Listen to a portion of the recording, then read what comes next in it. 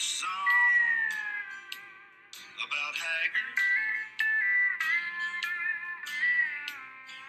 He wrote a lot of songs about you and me.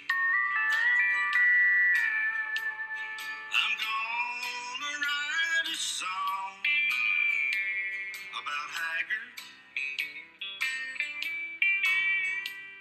If not for him, I'd have no songs to sing. Sinister greetings to you all. Thank you so much for stopping by and making Paranormal Prowlers podcast part of your ghoulish day. Those tunes that just went in the old listening vessels is courtesy of the awesome Bobby Mackey, and I, of course, am your host, Tessa Morrow.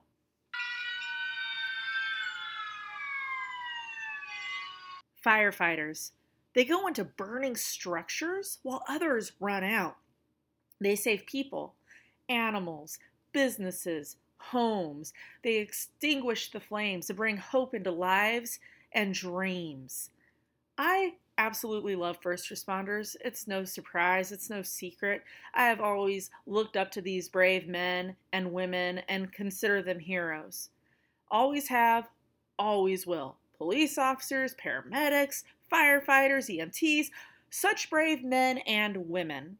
And for those who are first responders and listening, I thank each and every one of you for keeping your communities, family, and friends safe.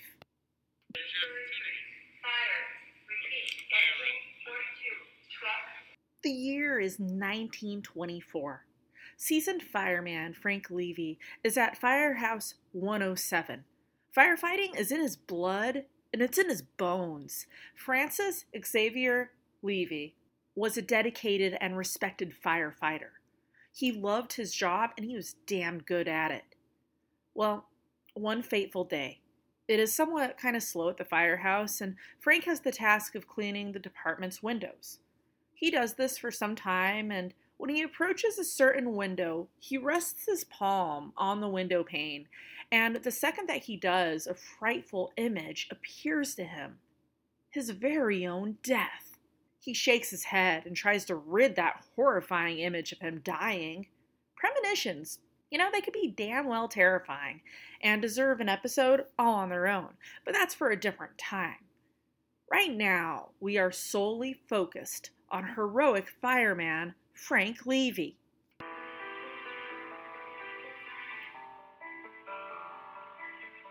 The day he had that premonition happened to be on Good Friday, April 18th, 1924. His fellow firemen, they notice a change in Frank. He's not his happy-go-lucky, bubbly self. He's not smiling. He's very just staying to himself and very quiet.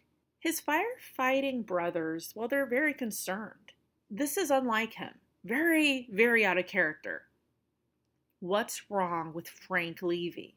He's more a smiling, whistle-while-you-work kind of guy. We all know those people. They walk into a room, and it's like a bright light enters with them. Their smile is contagious. Their good mood is contagious. People love being around them, but not today. Not on Good Friday. Again, I must ask, what's wrong with Frank? Well, after a certain amount of uncomfortable silence goes by, Frank makes an announcement to the firehouse, and it chills the men right to the bone. He shares that he has a strange feeling that something is going to happen and that it's going to happen very soon and that he soon will die. Almost immediately after saying these shocking words and before anyone can truly react to Frank, the firehouse alarm rings to life. A fire has taken over Curran's Hall, a 4-story commercial building located in Chicago's Blue Island Avenue. The fire crew of House 107 gets to the building, now fully engulfed in flames, and begins with the task of getting the people trapped inside out to safety. Things are going quite smooth at the very beginning, as smoothly as things can go in such a hair-raising, terrifying situation like this. But like fire seems to do, the flames spread, and it engulfs the lower part of the building. This unfortunately causes the roof to collapse. The walls crashed down rather violently and quite unforgivingly. With the collapse comes the trapping of several people, including the man who had a premonition of his death just earlier that very same day, Good Friday, which is proving to be anything but.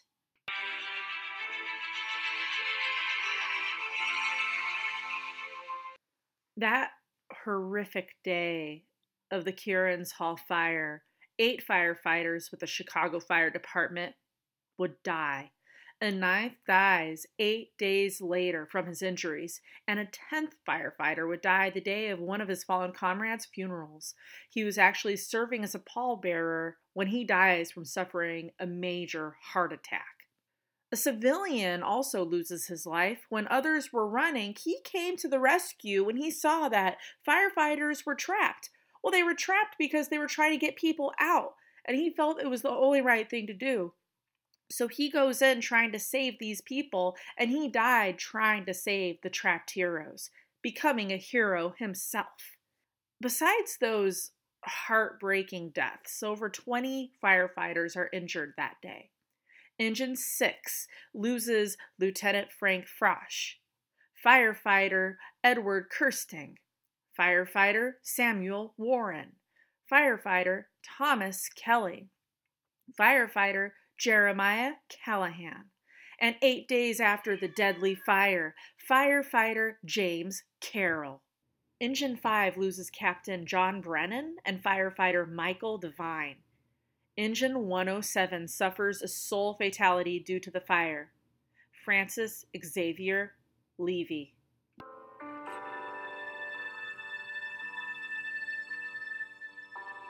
It's said that the day after the fire that claimed so many heroic lives, the atmosphere in House 107, and I'm sure in House 5 and 6, and all over the town, the mood was bitter to say the least, filled with despair, gloom, depression, and perhaps had the surviving firefighters thinking of their own demise, whenever that may be, or survivor's guilt, or what have you.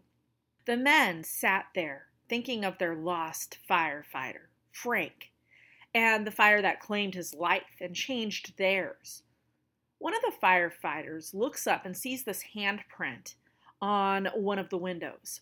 The men remember that Frank was cleaning those windows just yesterday, and why the hell would there be a print there, so visible and obvious to the eye?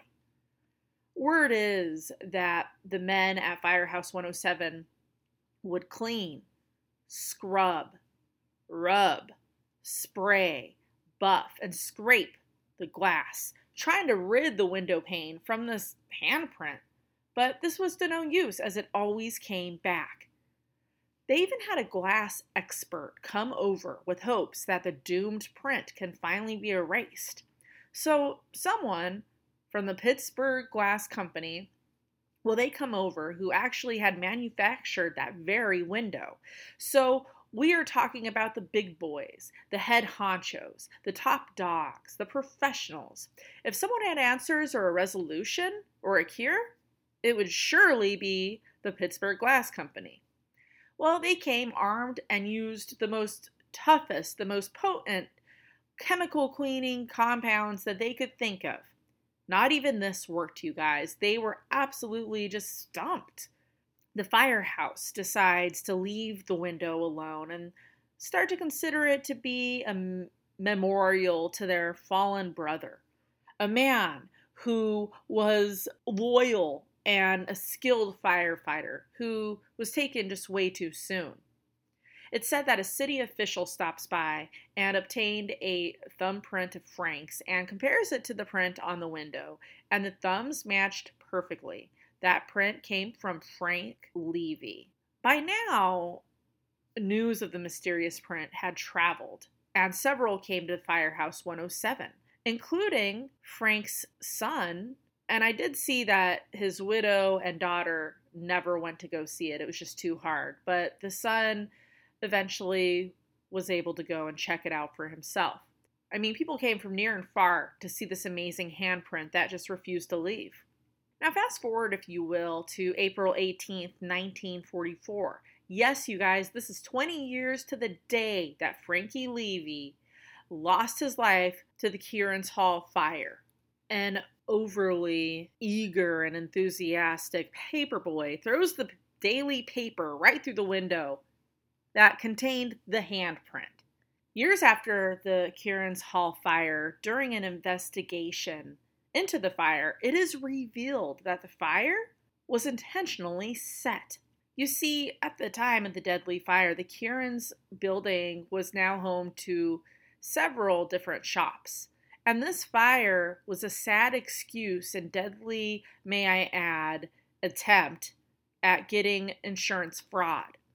To be exact, the culprits who had a novelty shop on the second floor were dreaming of a $32,000 insurance payday. They start the blaze by using wood alcohol around the building itself, and years later they go to trial for arson and murder. And because of their pathetic greed, several people died that day. The leather goods store, this is where the fire starts, and it is in this store that the deadly plot was planned. The business was suffering, and the owners were desperate. They tell their end of the day employees that upon leaving, hey, don't worry, don't lock up, we've got this.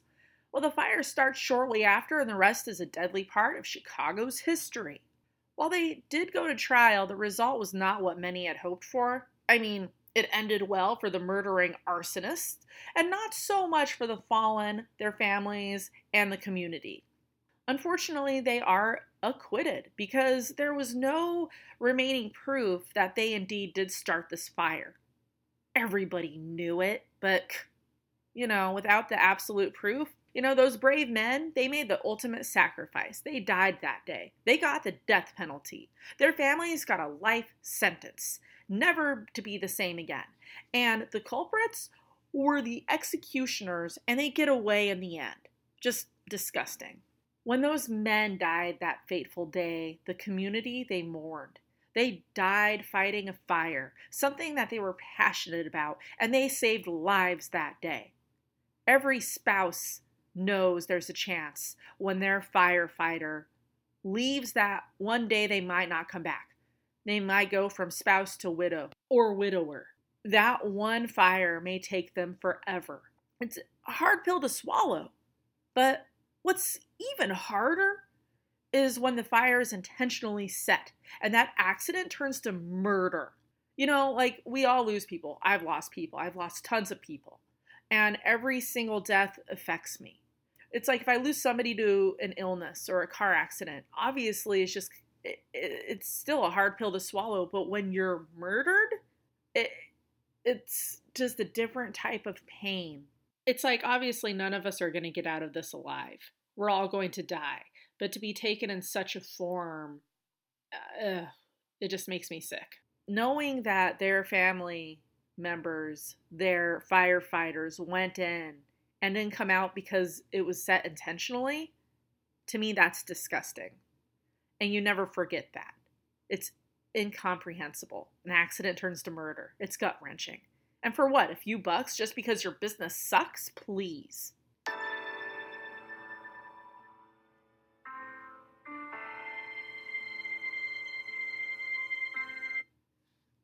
Francis Xavier Levy lived with his wife and 2 children in a home, sweet home scene on Whipple Street.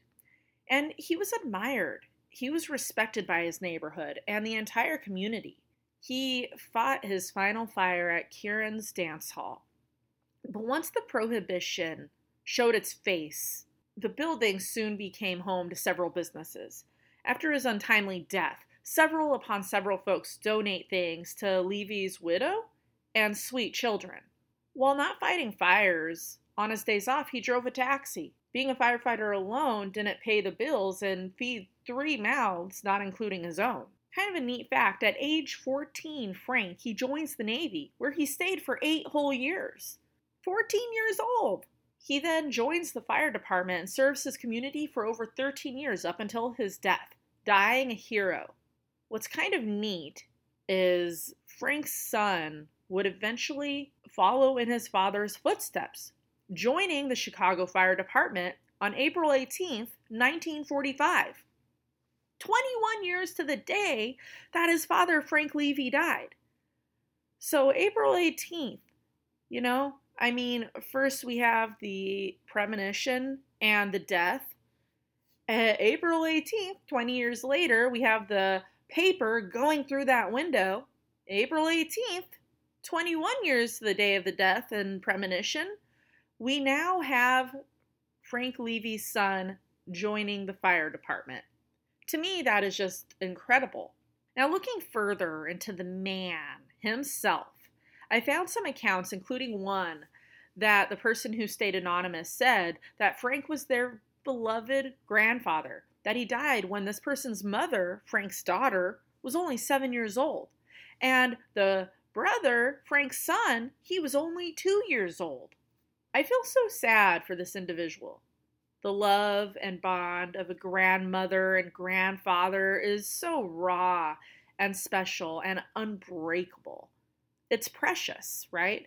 And the fact that he never got to meet his grandfather is just so heartbreaking to me. I can't imagine. I'm so grateful to have had such loving and caring grandparents that I grew up knowing. This person shares that his grandma, Frank's widow, she never remarried. Some say the handprint on the window that refused to leave was nothing more than just a myth, a legend, a rumor, if you will, and that Frank himself did not even exist. But he sure as hell did. There's no doubt about that. And as for the handprint, I believe it existed, that until 20 years to the day later when it was shattered due to a paperboy throwing that paper a little too vigorously. One of the firefighters on duty that day that witnessed Francis Xavier Levy mention his premonition, and this being his last day with the fire station and on Earth, was a man named Edward McKevitt. But before the concerned man could respond to the soon-to-be late Levy, the call for the deadly fire comes in, and it changed everybody's lives forever. I saw another post that caught my eye, and it was from a woman who said that her great-grandfather was one of the fallen firefighters from the Curran dance hall fire. Not Levy, but somebody else. She didn't mention his name, but she says that she recalls seeing photos of the handprint in the Fire magazine in the January 1939 issue. And this awesome woman is actually working on getting all the names of the men that were killed in that fire on the National Fireman Wall. Now, she posted this in 2015, so who knows? Perhaps she succeeded already in doing so. I think that's such a remarkable and amazing thing for somebody to do. And I wish her the best of luck in this, obviously. But just in case she has yet to complete this, I want to quote part of what she said. Quote, "If someone is a descendant of any of the firemen from Curran Hall, they can go to the National Fallen Firefighters Project Roll Call website to add their information." Unquote. So just on the off chance that someone who is related is listening, I want to read those names of these fallen heroes once again. From Engine Company 5, Captain John Brennan and Fireman Michael Devine. From Truck Company 12, Lieutenant Frank Frosch, Fireman Thomas Kelly, Fireman Samuel Warren, Fireman Jeremiah Callahan, and Fireman Edward Kirsting, and the firefighter who died 8 days later due to his injuries, James Carroll. And of course, from Engine Company 107, Fireman Francis Xavier Levy. Now, unfortunately, I don't know the name of the fireman who died from a heart attack while serving as a pallbearer at one of the Fallen Brothers' funerals. But hopefully one day, if not already, all of these men can be on that website of the fallen firefighters. And I don't know the identity of the brave civilian who died while trying to save those trapped firefighters, but he's in my thoughts as well. May every single one of these men rest in peace. And I want to end with a neat poem that I found online dedicated to the fallen firefighters. The author, unfortunately, is unknown, and it's titled "The Last Alarm." My father was a fireman. He rode a big red truck. And when he goes to work each day, he'd say, "Mother, wish me luck." Then Dad would not come home again till sometime the next day.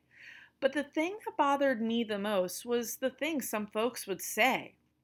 A fireman's life is easy. He eats and sleeps and plays. And sometimes he won't fight a fire for days and days and days. When I first heard these words, I was too young to understand.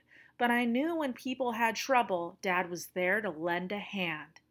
Then my father went to work one day, and he kissed us all goodbye. But little did we realize that night we all would cry. My father lost his life that night when the floor gave way below, and I wondered why he risked his life for someone he didn't know. But now I truly realize the greatest gift a man can give is to lay his life upon the line so that someone else might live. So as we go from day to day and we pray to God above, say a prayer for your local firemen. He may save the ones you love. I got chills when I read this for the very first time, and I got them again just now reading it back to you. So, my thoughts and prayers truly do go to all of our first responders. You guys and gals are absolutely appreciated, and your communities thank you too. Did you enjoy this week's episode? Listen to the others, you guys. They're all awesome. Haven't heard every single one yet?